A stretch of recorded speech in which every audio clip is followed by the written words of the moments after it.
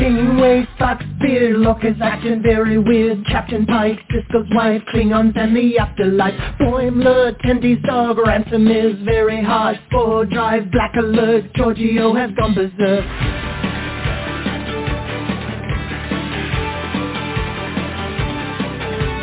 Teacher Batleth, Edward is an idiot. Spock is dead, Worf is wed, Chekhov's wearing red.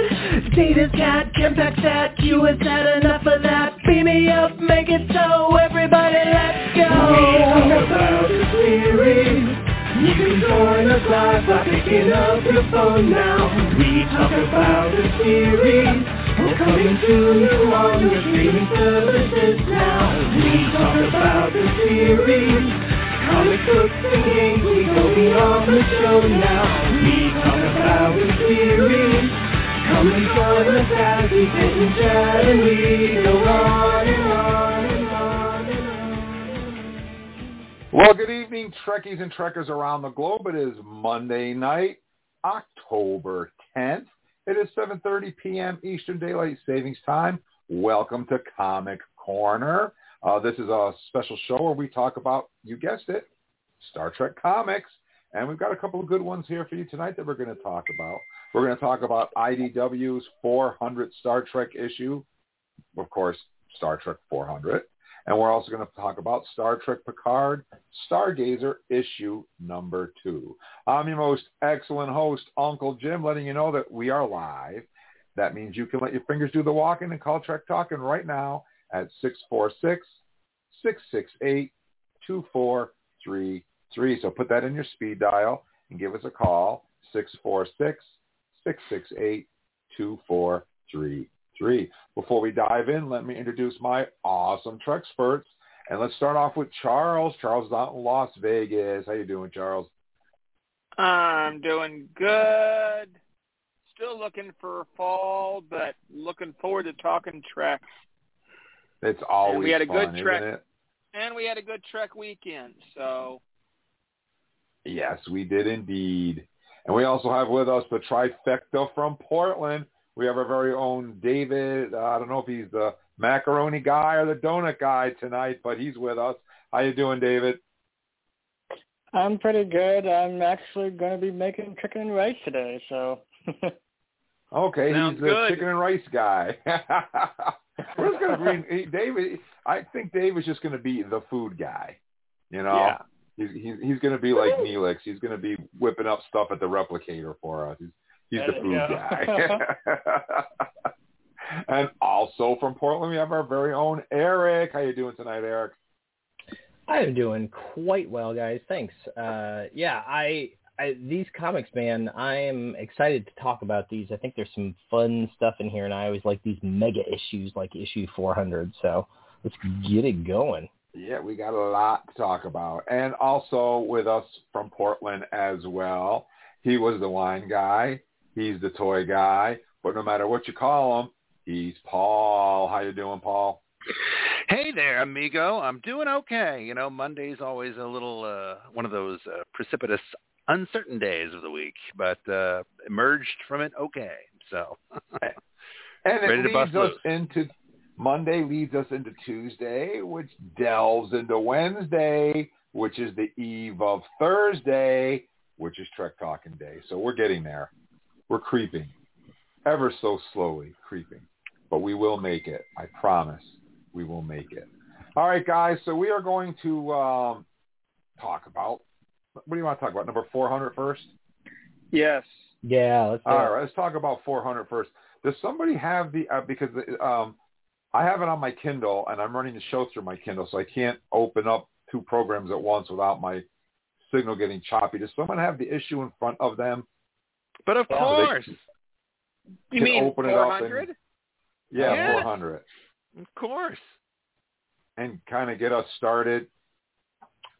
Sure, Paul, do you want to take this one to get us started? Sure, absolutely. So what we've got here is from publisher IDW, their milestone 400th anniversary celebratory issue. This is one that they've been talking about for a while because they're pretty steeped in all things Star Trek. They've been doing it for, quite a long time. I want to say 2007.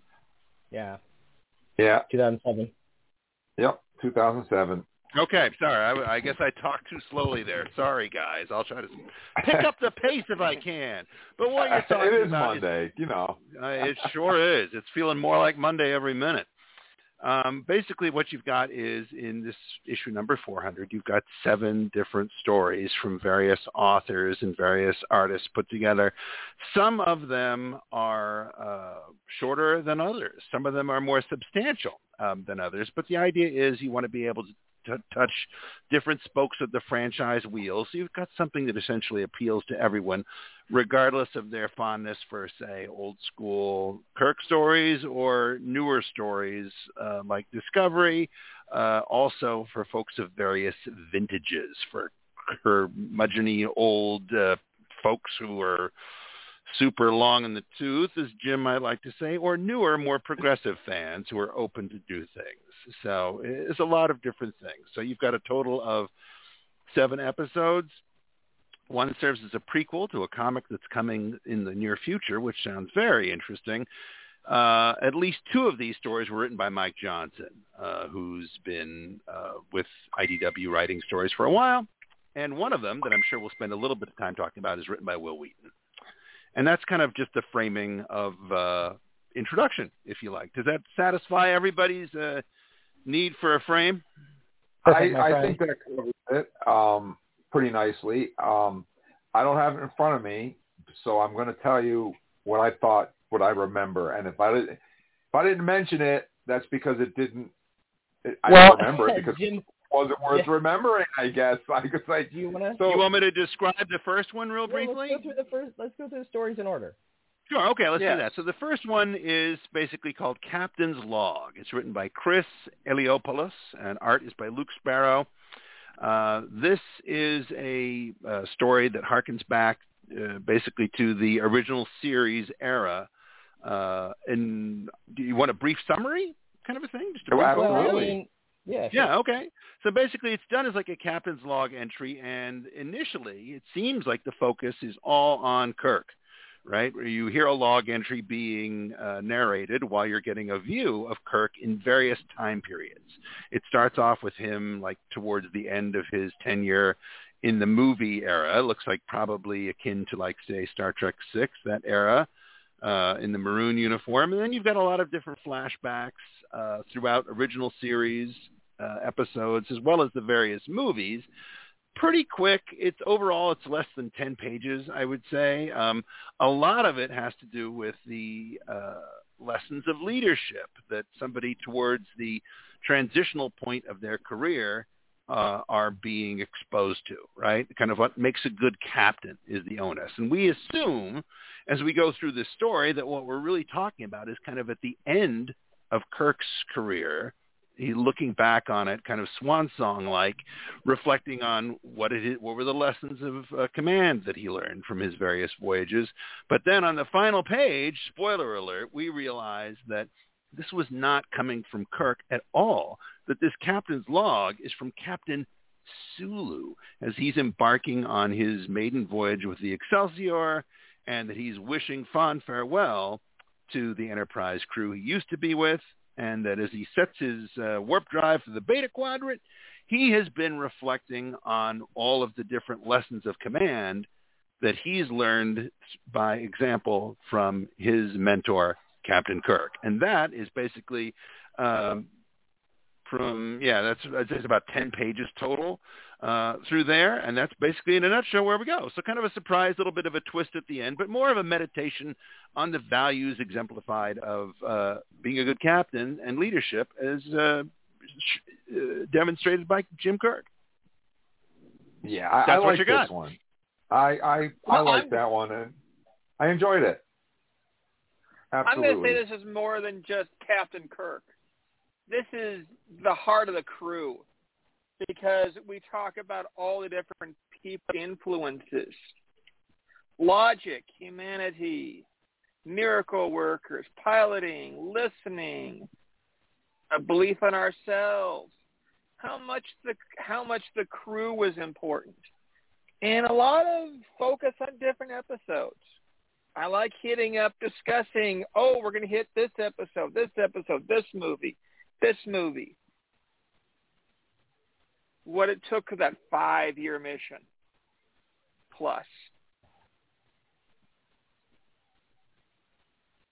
Yeah, I to me, this was like in Star Trek 6 where they sit down with the CNC and they're like, "Where's Sulu?" And Kirk's like, "Captain Sulu is on assignment." And I picture this story as being right there. You know, this is what Sulu is going on while this is going on. I like the way they pigeonholed it in there, and it was a really reflective, really good story that fit really well, I felt, with what we know about Star Trek and Sulu and Kirk and the movies and the 5-year mission. Really liked it. Really well written, moved at a good pace, and the surprise ending, like you said, was Sulu, not Kirk. At first I thought, oh, another Kirk story, but it wasn't. So I liked it. I liked it a lot. What did you guys think? What did you think, Eric? Yeah, it was a good story. Interesting. A artist that I wish that I had done the research to know if we had seen Chris's work before in the Star Trek world, but definitely a different style from what we've kind of seen, I think, recently in the past. But that's kind of the nature of these anthology-type books, right? You get a bunch of different artists, you get a bunch of different writers, which I think is kind of fun. So I thought the art fit pretty well with the story, and it was nice to see a lot of familiar faces as the memories were sort of flowing and the log was flowing. So, yeah, I really liked the story. What about you, Paul? Worth reading? Yeah, I think so. To me, it felt like kind of the innocuous appetizer before a main course, if you will, right? I mean, there wasn't really a lot of story per se to it. Really, it was more of it's kind of a rumination, kind of a reflection about, you know, what one learned from one's experiences. But and when I say there wasn't a lot of story, what I mean is there wasn't a lot of plot. Right. Basically, it's kind of a comfortable rewind for folks or cursory fans to remind them of, you know, kind of the background nature of Star Trek. I think it's meant to be comforting for folks just to refamiliarize themselves with it, give them a dose of old school Trek to make them feel that it's okay, you know, rather than very deliberately. It's interesting in this issue didn't begin with any kind of a discovery story, right? They began with the more, you know, familiar old school original series story, and then took it from there. But it was okay. I mean, it's very simple. It's kind of nice to have those themes that are so strong in terms of like the fellowship of the crew that Charles was talking about, to have those kind of highlighted and reinforced for everybody. And presumably those should be the kinds of ethos and mindsets that we'd be looking for from leadership and crew dynamics in subsequent stories. So it's kind of it's a stage setter would be how I would describe it, right? And then we move on to the other stories. So there's a lot of variety to the storytelling. So that's my take on it. But it was pretty good. It was pretty good. How about you, David? What'd you think? Take it or leave it. Put down the chicken and rice. I think he's listening right now. Yeah, I think he's eating. Yeah, David, okay. David said he was going to be cooking during the show, so he's just listening right now. All right. Well, we'll move on to story number 2. Take it away, Paul. All right, you got it. So the second one is a little different, very different art style to it from the first one. It's called Soldier On, and it's written by Declan Shalvey, arts by Seth Damoose, colors by DC Alonso. And what this one is basically it's about the same length as the previous story, 8 or 9 pages on there. And does someone else want to do a summary, or would you like me to do a summary? Well, I don't have the book in front. I can't open it, so just keep going. Okay, I'll jump on this one. This one's an interesting one because this one's a backstory. This one takes us over to the USS Rutledge, and even though there's an interesting coloring on this one. This one's one of mine that I really enjoy because this is an O'Brien backstory. This This is before O'Brien was on the Enterprise. In fact, this one goes all the way back to the, not Dominion War, but the Cardassian War. We were seeing Tom on the Cardassian War. And young, I forgot what his rank was, but young O'Brien's working away and finds a Cardassian at one of the communication panels and attempts to stop him. And the captain decides that it's O'Brien's prisoner to take care of because they don't want to put him on board the ship until they've got the ship secure. So I'm assuming they're on some kind of base while doing this. And there's a little chit-chat between crew. And the captain's talking to O'Brien and kind of giving O'Brien a lot of credit that O'Brien doesn't think he deserves yet. But as he's working away, the Cardassian starts to claim that he's willing to talk to him a little bit, and something happens to him. And as we go into the issue, all of a sudden we beam on to a Cardassian command center. And they're discussing that, okay, there's no evidence that the Federation's using secret equipment. But that really doesn't matter. We really would rather go to war with them anyway. So it kind of shows you a little bit of the political situation going on during that first Cardassian War. And it's not something we've spent a lot of time talking about. We did hear discussion on Lower Decks between Kira and our officer about what went on with them during the Cardassian War. And I think this was another piece of just discussion of kind of what was going on during that war. And there was a lot of problems going on back then. And definitely, I think, shows you how many problems they had going on during that war. But it was definitely a good issue because we really got to see an early O'Brien before Enterprise. And I think how much confidence he's gained as he got time being an engineer. What do you think, Eric? I thought this was a really cool story. Yeah, it was. I always like O'Brien stories. I think he's definitely a fan favorite. We get to see Gul Macet. We get to see Elan Garrick. We get to see Anabur Tain. So we get to see plenty of Cardassians here. So if you're a DS9 fan, it's got a real DS9 vibe to it, even though, as Charles said, it's not after he gets on the DS9, after O'Brien gets on the DS9. But it is during that time period that he talks about. And, a couple interesting things about this story. I mean, they use some slander in here. Spoonheads is mentioned. Mm-hmm. He calls them cardies. I don't know that that's much of a slander as opposed to spoonheads. But spoonheads is pretty, I think that's probably straight up racist. That would be my guess, because that's taking somebody's physical,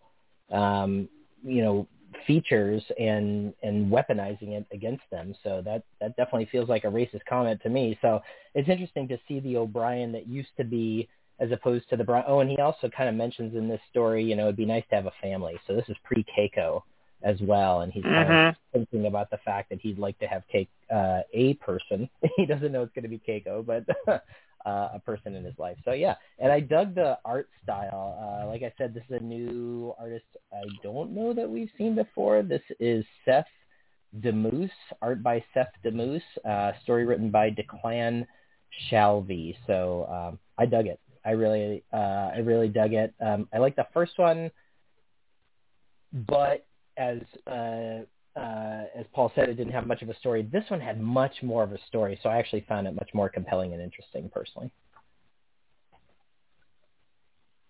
What about you, Paul? Yeah, Paul. It was all right. I mean, I like O'Brien stuff, right?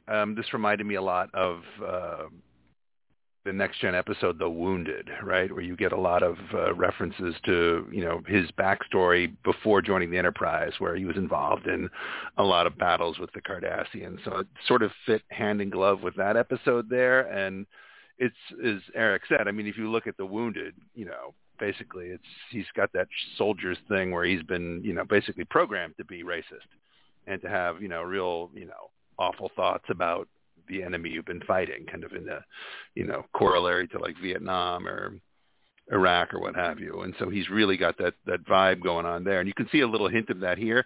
I found this story a little confusing though, because it was so short. And then all of a sudden with the Cardassians, and it just sort of ended really abruptly for me. It just didn't seem like there was what it was pointing towards. I was also not God love everybody. Everybody's different, but this just was not a style of art I related to. I found it very kind of chunky and blocky, and it just didn't engage me very well. It seemed kind of, it just wasn't my style of art. That's all. So yeah, not my favorite of the book.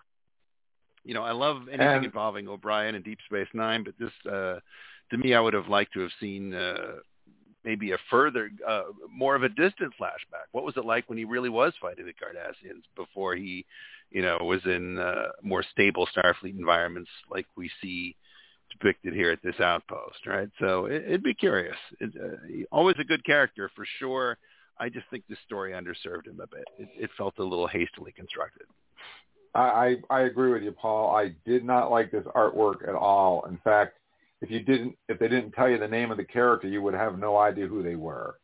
The Cardassian looked like a zombie out of The Walking Dead with blisters all over his face. It didn't look like a Cardassian at all. Captain Benjamin Waxwell could have been the guy down the street. I mean, the artist, for me, was way off on this one. I didn't like it at all. And the story, like you said, the story kind of starts in the middle and ends in the middle and doesn't really materialize. I mean, like you said, this might be leading up to The Wounded. That's completely possible. But this is the one story of this book that I was like, The one, huh? Yeah. Well, so Eric, do you have the book with you? I do. Why don't you take us to the next one?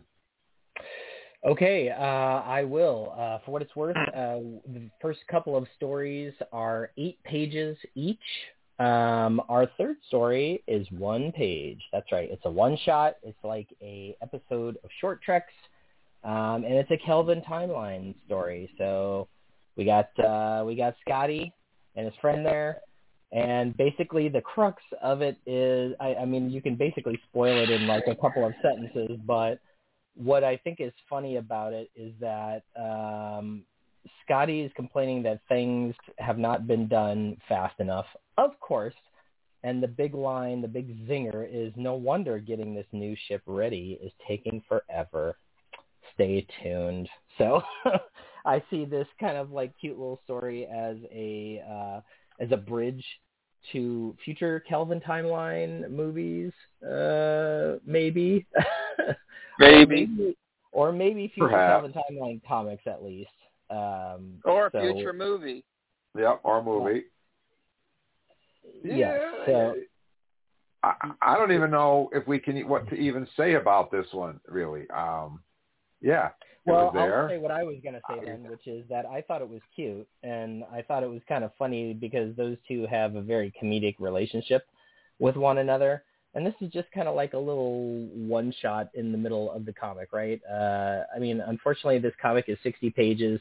It's 38 pages of story and 22 pages of ads, and so they basically have to put and alternate covers. Sorry, the 22 pages also covers alternate covers. But they kind of, they have to like squeeze, for whatever reason, they only are giving us 38 pages of content in 60. And so a one-page story, well drawn and cute and funny. I don't know. I'm not against it. I thought the art was good. The characters were in character. Yeah. So why don't you do the next one since that one was so short? Why don't you do a longer one? You want to do the next one? Well, does anybody else have any comments about that one in particular? About Meanwhile? Yes. To be continued. Yeah, it's just, to me, I was just like, what is the point? It's one page. It's like, and it's what's, it's just, I'd have been like, Mike, thanks, but no, we really need something better. I mean,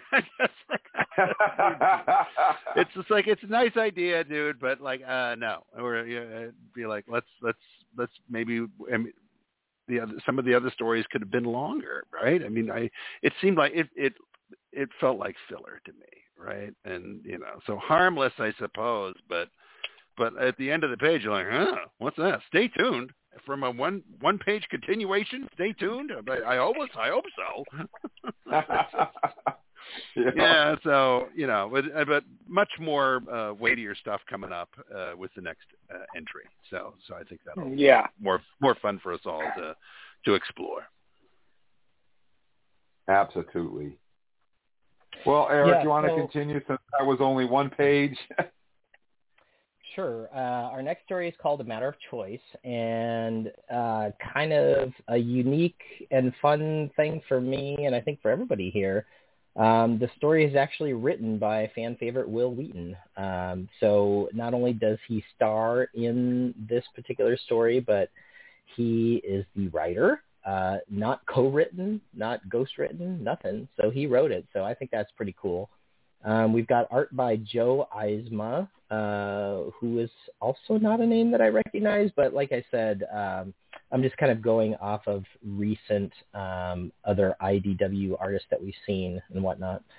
So this story is pretty cool. We get a Picard from Picard series in his chateau. And the Traveler, Wil Wheaton himself, shows up, Wesley Crusher. And I think without kind of going through and sort of enumerating all of the things that happen throughout the story, I think the important things that I want to mention about this story for me are that the story is really about Wesley finding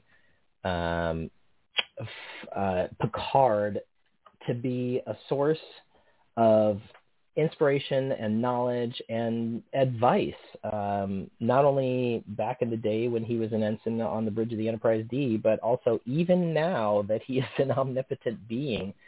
Every once in a while, he needs some advice. And he sort of comes to Picard, and they have a great conversation for me about, the vastness of the universe and how it's all kind of out there and stuff. And then in the end, to me, it just really comes down to these individual moments in time. And in fact, in the middle of this story, there's kind of a montage of moments that we see from TNG, whether it's Wesley in his rainbow uniform talking to Worf, and Worf is telling him how he deals with fear as a warrior, or whether he's talking to Geordi in one of the many times that he talks to Geordi, talking to Data, Deanna, all of these people that Wesley sought counsel with throughout his time on the Enterprise D. And to me, that's really special because knowing at least the type of guy that I think Wil Wheaton is based on his television personality, because I've never met the guy, but he seems very authentic and he seems very kind of like connected to human emotion and that sort of stuff.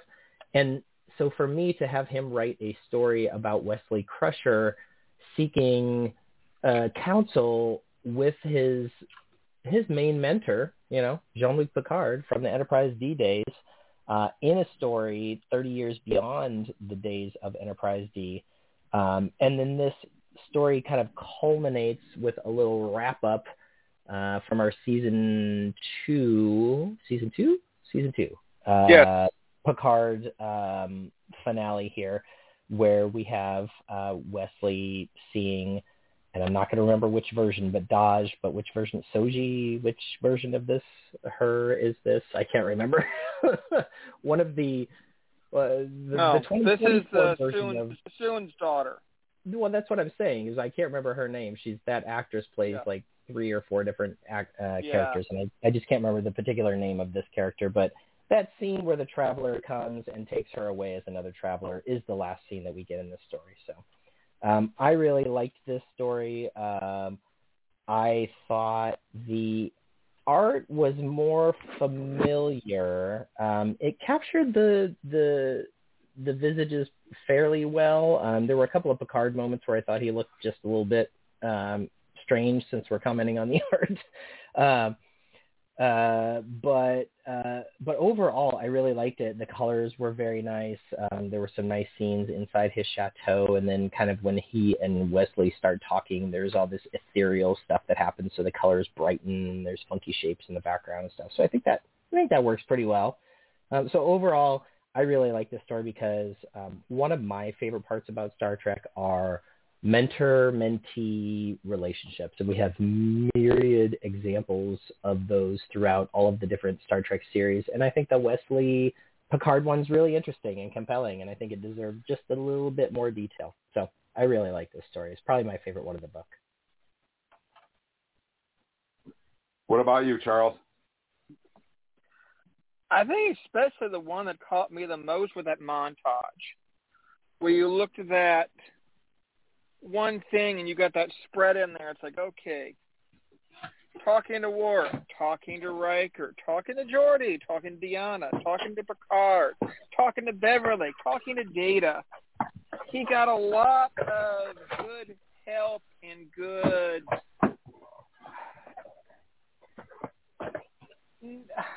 personal information. He got a lot of people he could talk to about what was going on and how to deal with the issues he was dealing with. And he admits the fact that he spent a lot of time getting good details from Jean-Luc. And really you could see that relationship of how important Jean-Luc was to Wesley, and that he's got this important thing, but he's not sure if it's the right choice to make or not. And he turns around and it's like, okay, think about all the people that helped you through your life. And Wesley's like, yeah, you know what? You are right. And it is a good idea for what my plan is. I think it is a good plan. And he goes with it. And to tie in, saying, okay, here's a season finale of Picard Picard season 2, the season finale, where we get to see Wesley. And that was a great tie-in with that. What about you, Jim? Well, I really excuse me. This was probably my favorite story in this book. I think that Wil Wheaton did an excellent job writing it, and I like the artwork, and I like the way they tied it all together. When he says to Picard, he says, we're not allowed to communicate with people from our previous lives once we ascend, or whatever you call it, to travelerhood. So he says, you won't remember any of this conversation. So I thought that was a cool way of avoiding any canon crap with anybody. So yeah, I enjoyed it. I thought the artwork was good. I thought Wil Wheaton came up with a really good story. It felt like Wesley talking to Picard. I really enjoyed it. And I like the fact that number one, the dog was curled up next to Picard when they were in the chateau, because my dog is like laying here right next to me right now. So I kind of like that little added thing. What about you, Paul? Yeah, there was a lot to like in this one. I particularly liked the art quite a bit. I thought the art was very well done, and I thought Wheaton did a great job with the dialogue. The dialogue, I think, felt really genuine. It's always good when you see somebody who's an actor who always, I think, a lot of times has some of the most key insights to what really makes a character tick, even sometimes more than the writers that create them. So I thought that he did a very nice job here. I think I have to just for my own self, the Wesley Traveler stuff, and I'm going to go with Kore, I think is what the daughter was called in season 2, Data's daughter. Yeah, I think so. Right, I believe it's Kore. The whole Wesley as Traveler Kore thing is, it's just not one of my favorite parts of season 2. There was a lot of season 2 stuff I didn't care for, and that was one of them, unfortunately. So I diminished my enjoyment a bit just because it's just not it's just not a story I'm invested in at all. And I never saw anything about Kore that made her think that she's the one special person in 400 years that would be worth ascending to this magical, sphere of universe manipulation that Wesley's now in. So I kind of found that a little, it's like, okay. I mean, but as far as the way it was written and the way it was depicted in the art, if that's the story you're getting into, then I think they did a great job. I wish it meant more to me individually as an audience member. It's just not my aspect. I mean, what do you say, Jim? You're always saying that, Star Trek's like a restaurant, right? And there's a million different entrees you're going to love, and some of them you're not going to love. And it's just, my favorite Star Trek movie is Star Trek 5. I know. I bet you've never said that before, Jim. This is a revelation. I've never told anyone that. It's been my You've never confided to anybody that this is your favorite movie. That's right. But yeah, Kore, if I lived to be 150,000 years old and I never got another Kore story, I'd be good. All right. Oh. All right. So, Charles, you want to take the next story? I think there's another story, right? I'm going to pass this one over to Paul. Okay. Okay, man. All right, Charles. Well, this is another one that is a Mike Johnson story, and this one is actually delving into Discovery territory. So it's meant to be a little bit newer aspect of the story here, and it's involving the character of Keyla Detmer, right? But Keyla Detmer as a young girl. Right. And it's a pretty short story. I would say it's probably about 5 pages long total. And it is it's not meant to denigrate. It is a juvenile story. This is a story for a little kid to get them engaged in the idea of Star Trek. Right. Detmer's probably 9 or 10 years old, being generous here, and she's having kind of what feels like a fantasy of her first away mission on a moon after her one-man version of the Discovery is crashed on the planet. And she meets another child of her own age. She meets L'Rell, young L'Rell, the matriarch of the daughter, right? Is she the daughter of L'Rell? I think so. It's a little confusing. But she's one of the Klingons that we got from Discovery, who have a little bit different vibe to them, yeah? Last survivor of House T'Kuvma. Yeah, I think she is L'Rell.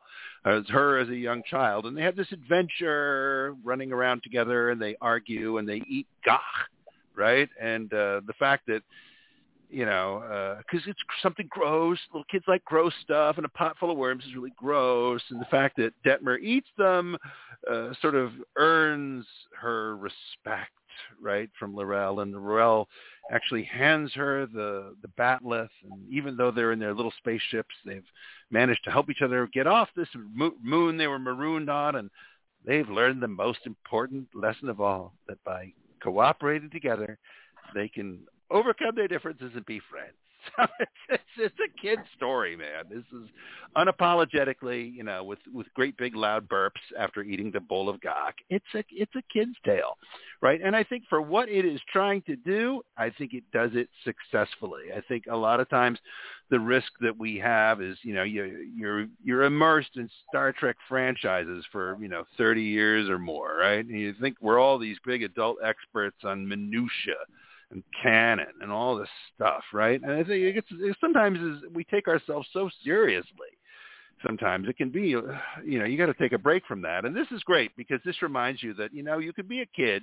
And what would it be like if you read the story and you'd never had been exposed to any Star Trek? You probably might think, hey, I found Dad's comic book on there and I looked at it. And maybe there's stuff on Star Trek that's really cool. And this is kind of fun. And I think it really would be a neat little story for kids because it's important not to lose connectivity with the inner child inside all of us. I think that's super important to do that. So I think it's a cute, sweet story. I would say that if you were like a young person who was really considering, hey, I've heard about this Star Trek Prodigy and I'm thinking about watching it, right? This would be a great appetizer to that, right? Because there's a lot of stuff that we're seeing with Prodigy is very inviting to younger viewers, right? And I think this is a great example as well, that right alongside Prodigy is ways to make these stories not take themselves so frickin' seriously and make them fun and engaging, like a lot of what they do on Lower Decks. Granted, Lower Decks is a little bit more adult with their humor than this is, to be certain, but not taking itself quite so seriously and remembering to have fun as we go through the voyage. So I think they did a really nice job of that. Eric, what about you, my friend? How did you like this story?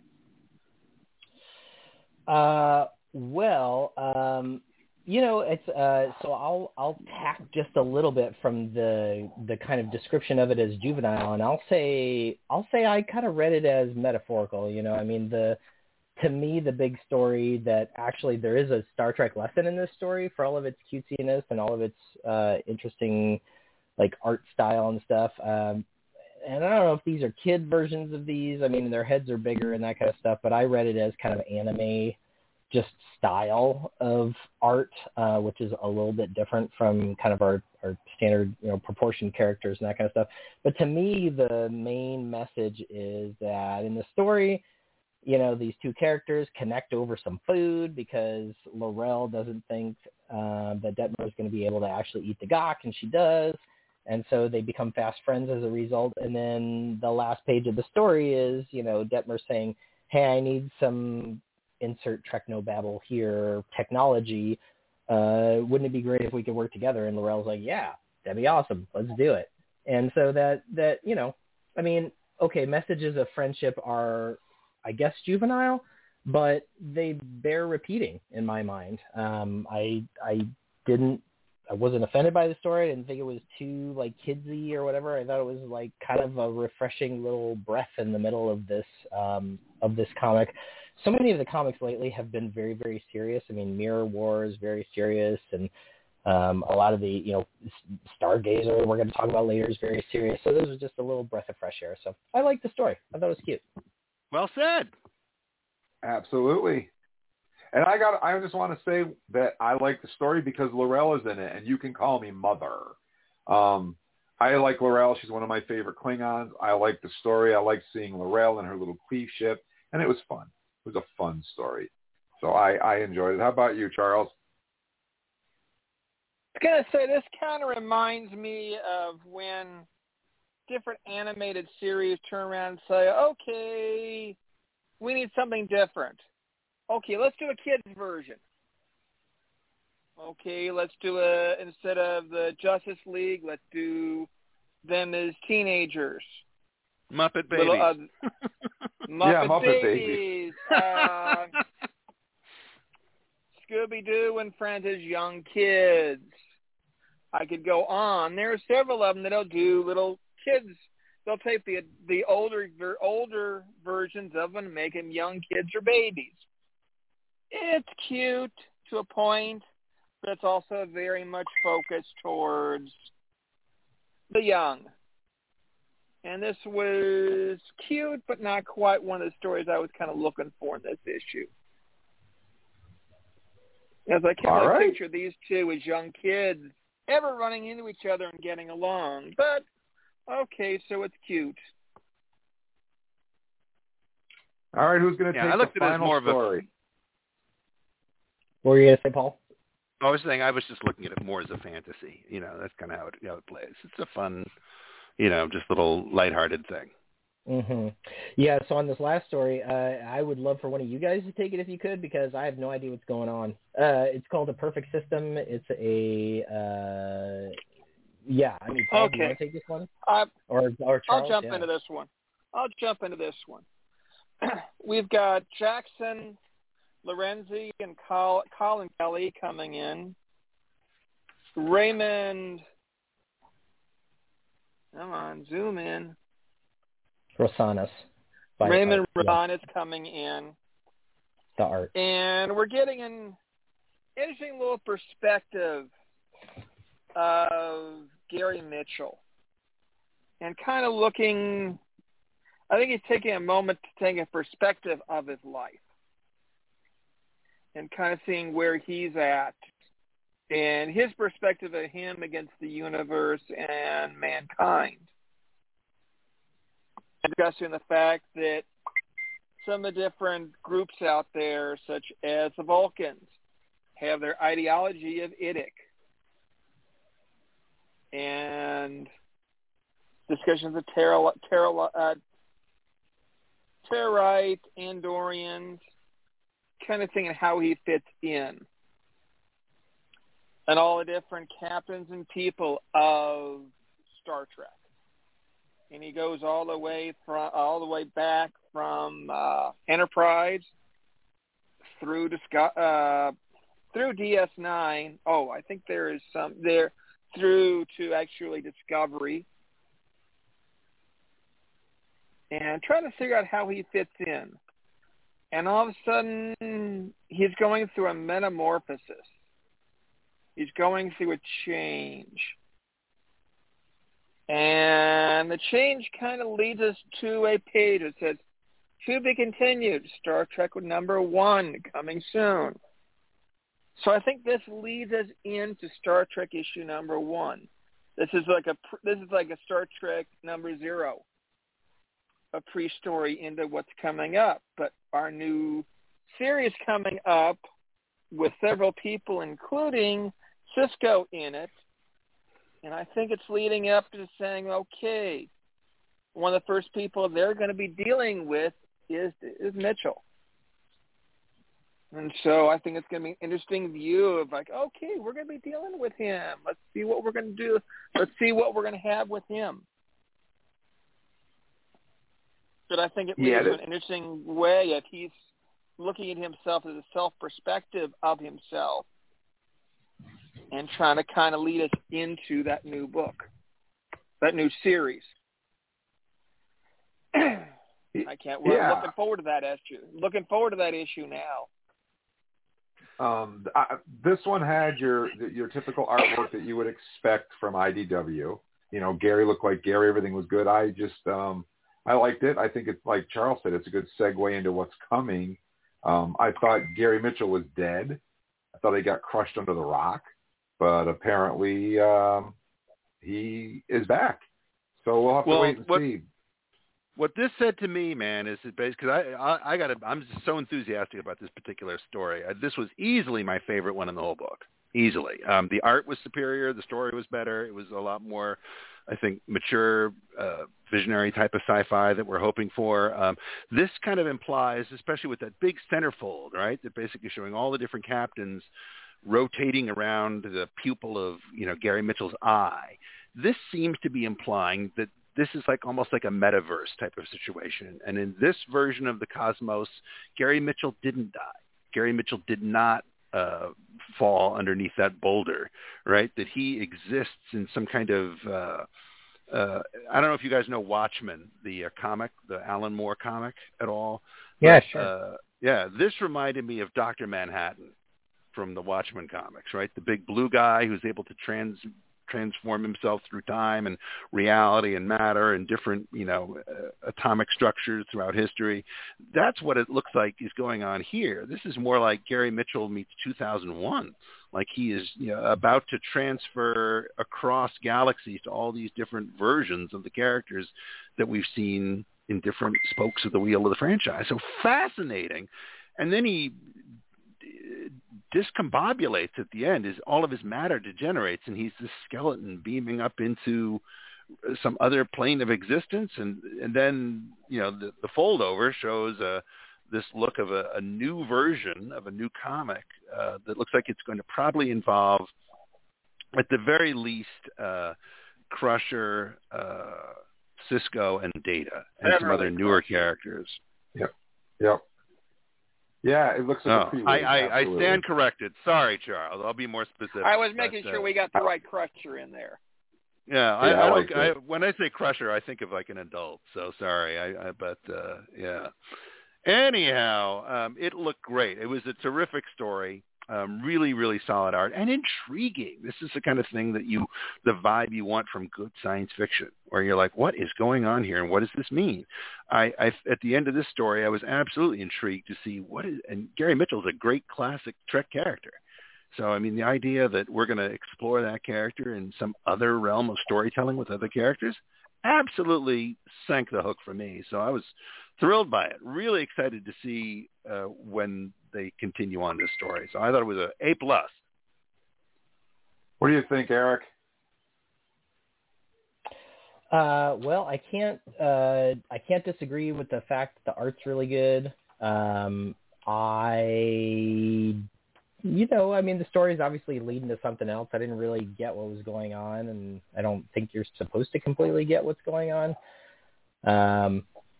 So yeah, we'll see where the story goes. I mean, it was to me, I'm kind of like, I don't know. I'm sort of done with godlike being stories. I feel like I've had enough of those in Star Trek. I want some other stuff, but here we go with Gary Mitchell. I mean, we've already explored the hell out of Q. We've already explored the hell out of like all of the other godlike beings in the Star Trek comics recently. Gary Mitchell's the only one we haven't really touched too much. So yeah, let's bring on some more Gary Mitchell.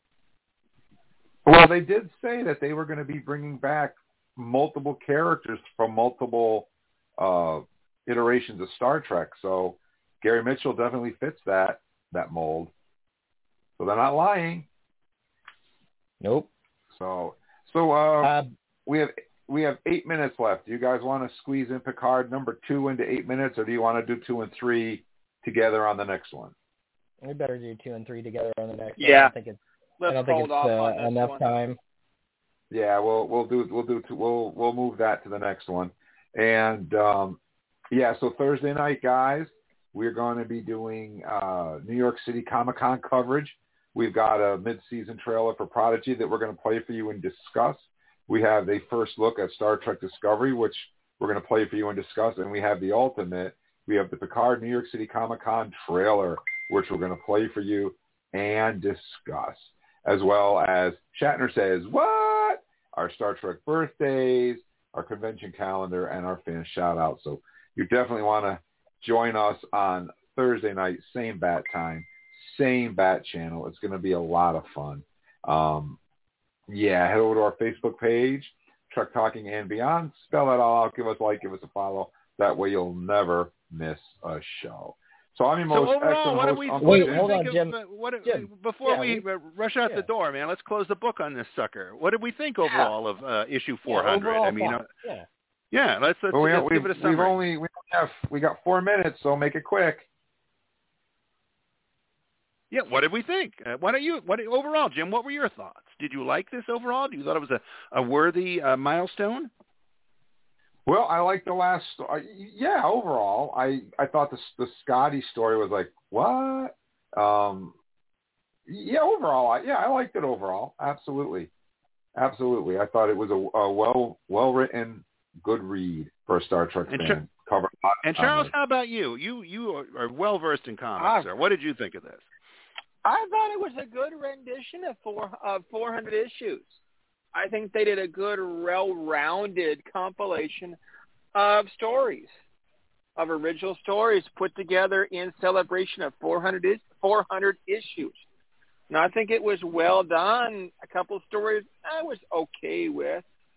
But overall, I think they did a good issue for celebrating 400. Be curious what they might do for 500.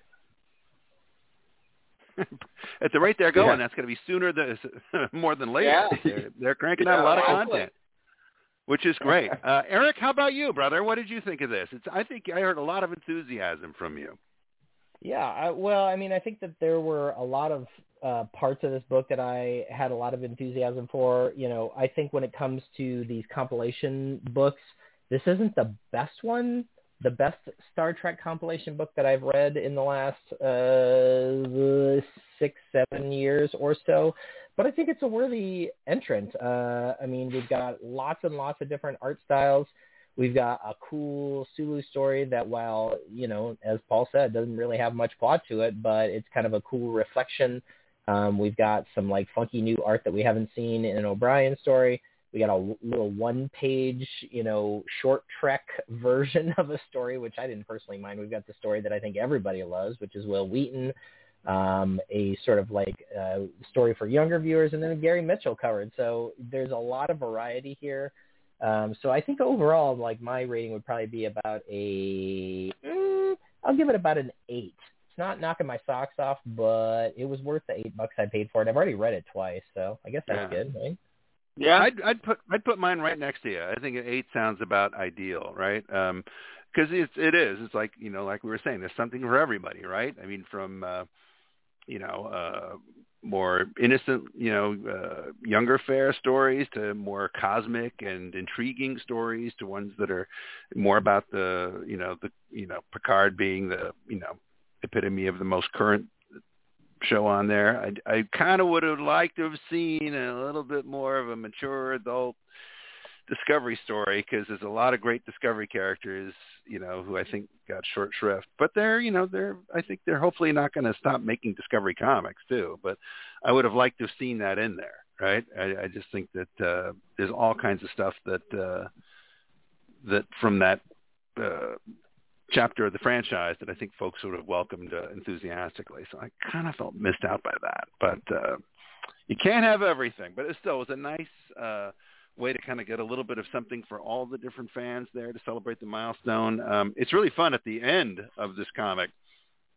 When you go back through, there's from one of the main editors on there, they does a little write-up and kind of, reflecting back on their history of, all the different comics that they've worked on, since 2007.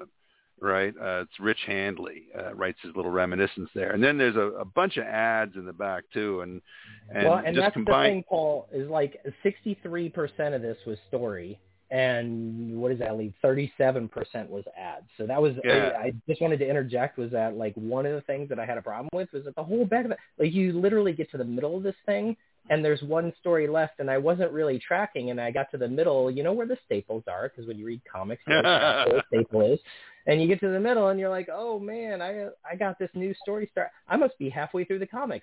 Nope. 8 pages left of story, and the rest was ads. Yeah, there's probably, there's some alternate covers that are nice to look at, too, but still, there's easily 15, 16 pages of ads there at the end, But what I liked about that is that the Rich Handley write-up, which is 2 pages on here, it really does take you back and make you want to go back and, if you haven't looked at a lot of the older IDW comics, they did a lot of stuff, and it kind of makes you want to go dig out some of your old back issues on there. They did so many different things going back to, New Frontier, Phase 2 stuff, Assignment Earth, things, the photo novels that they did.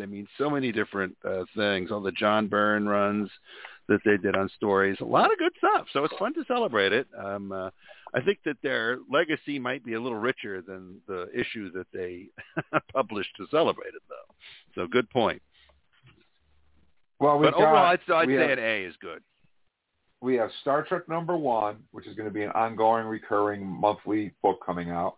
And then following, we have the brand new one called Star Trek Defiant with Captain Worf. That's going to be an ongoing monthly book.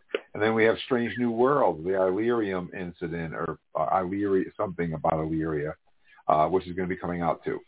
So we've got a lot of Star Trek books yet to look at. So that's pretty cool. Well, I want to say thank you to Charles for hanging out with us and talking about comics on Comic Corner. Thank you, Charles. Oh, you're welcome. And by the way, I didn't hear my score, bumping it up to an 8.5 as I enjoyed it.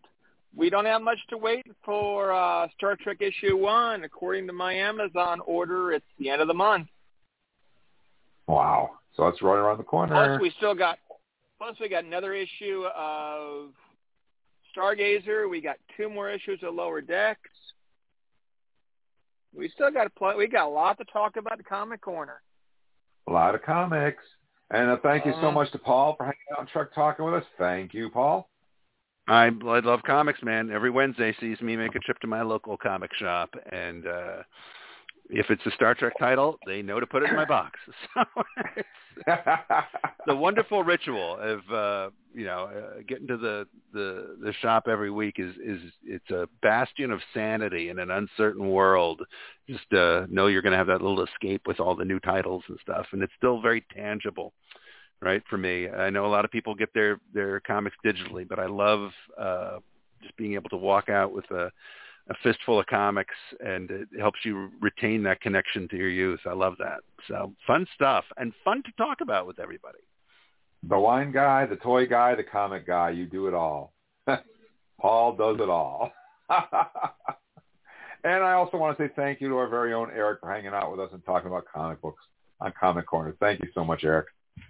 You bet, guys. Thanks. Have a good night. It's always fun, isn't it? All right, guys, that's the end of our show. Hailing frequency to our close. We'll see you on Thursday night. Just remember, Star Trek fans are the best fans. Good night, everybody. Live long and prosper. Bye, all. Let's see what's out there. Engage.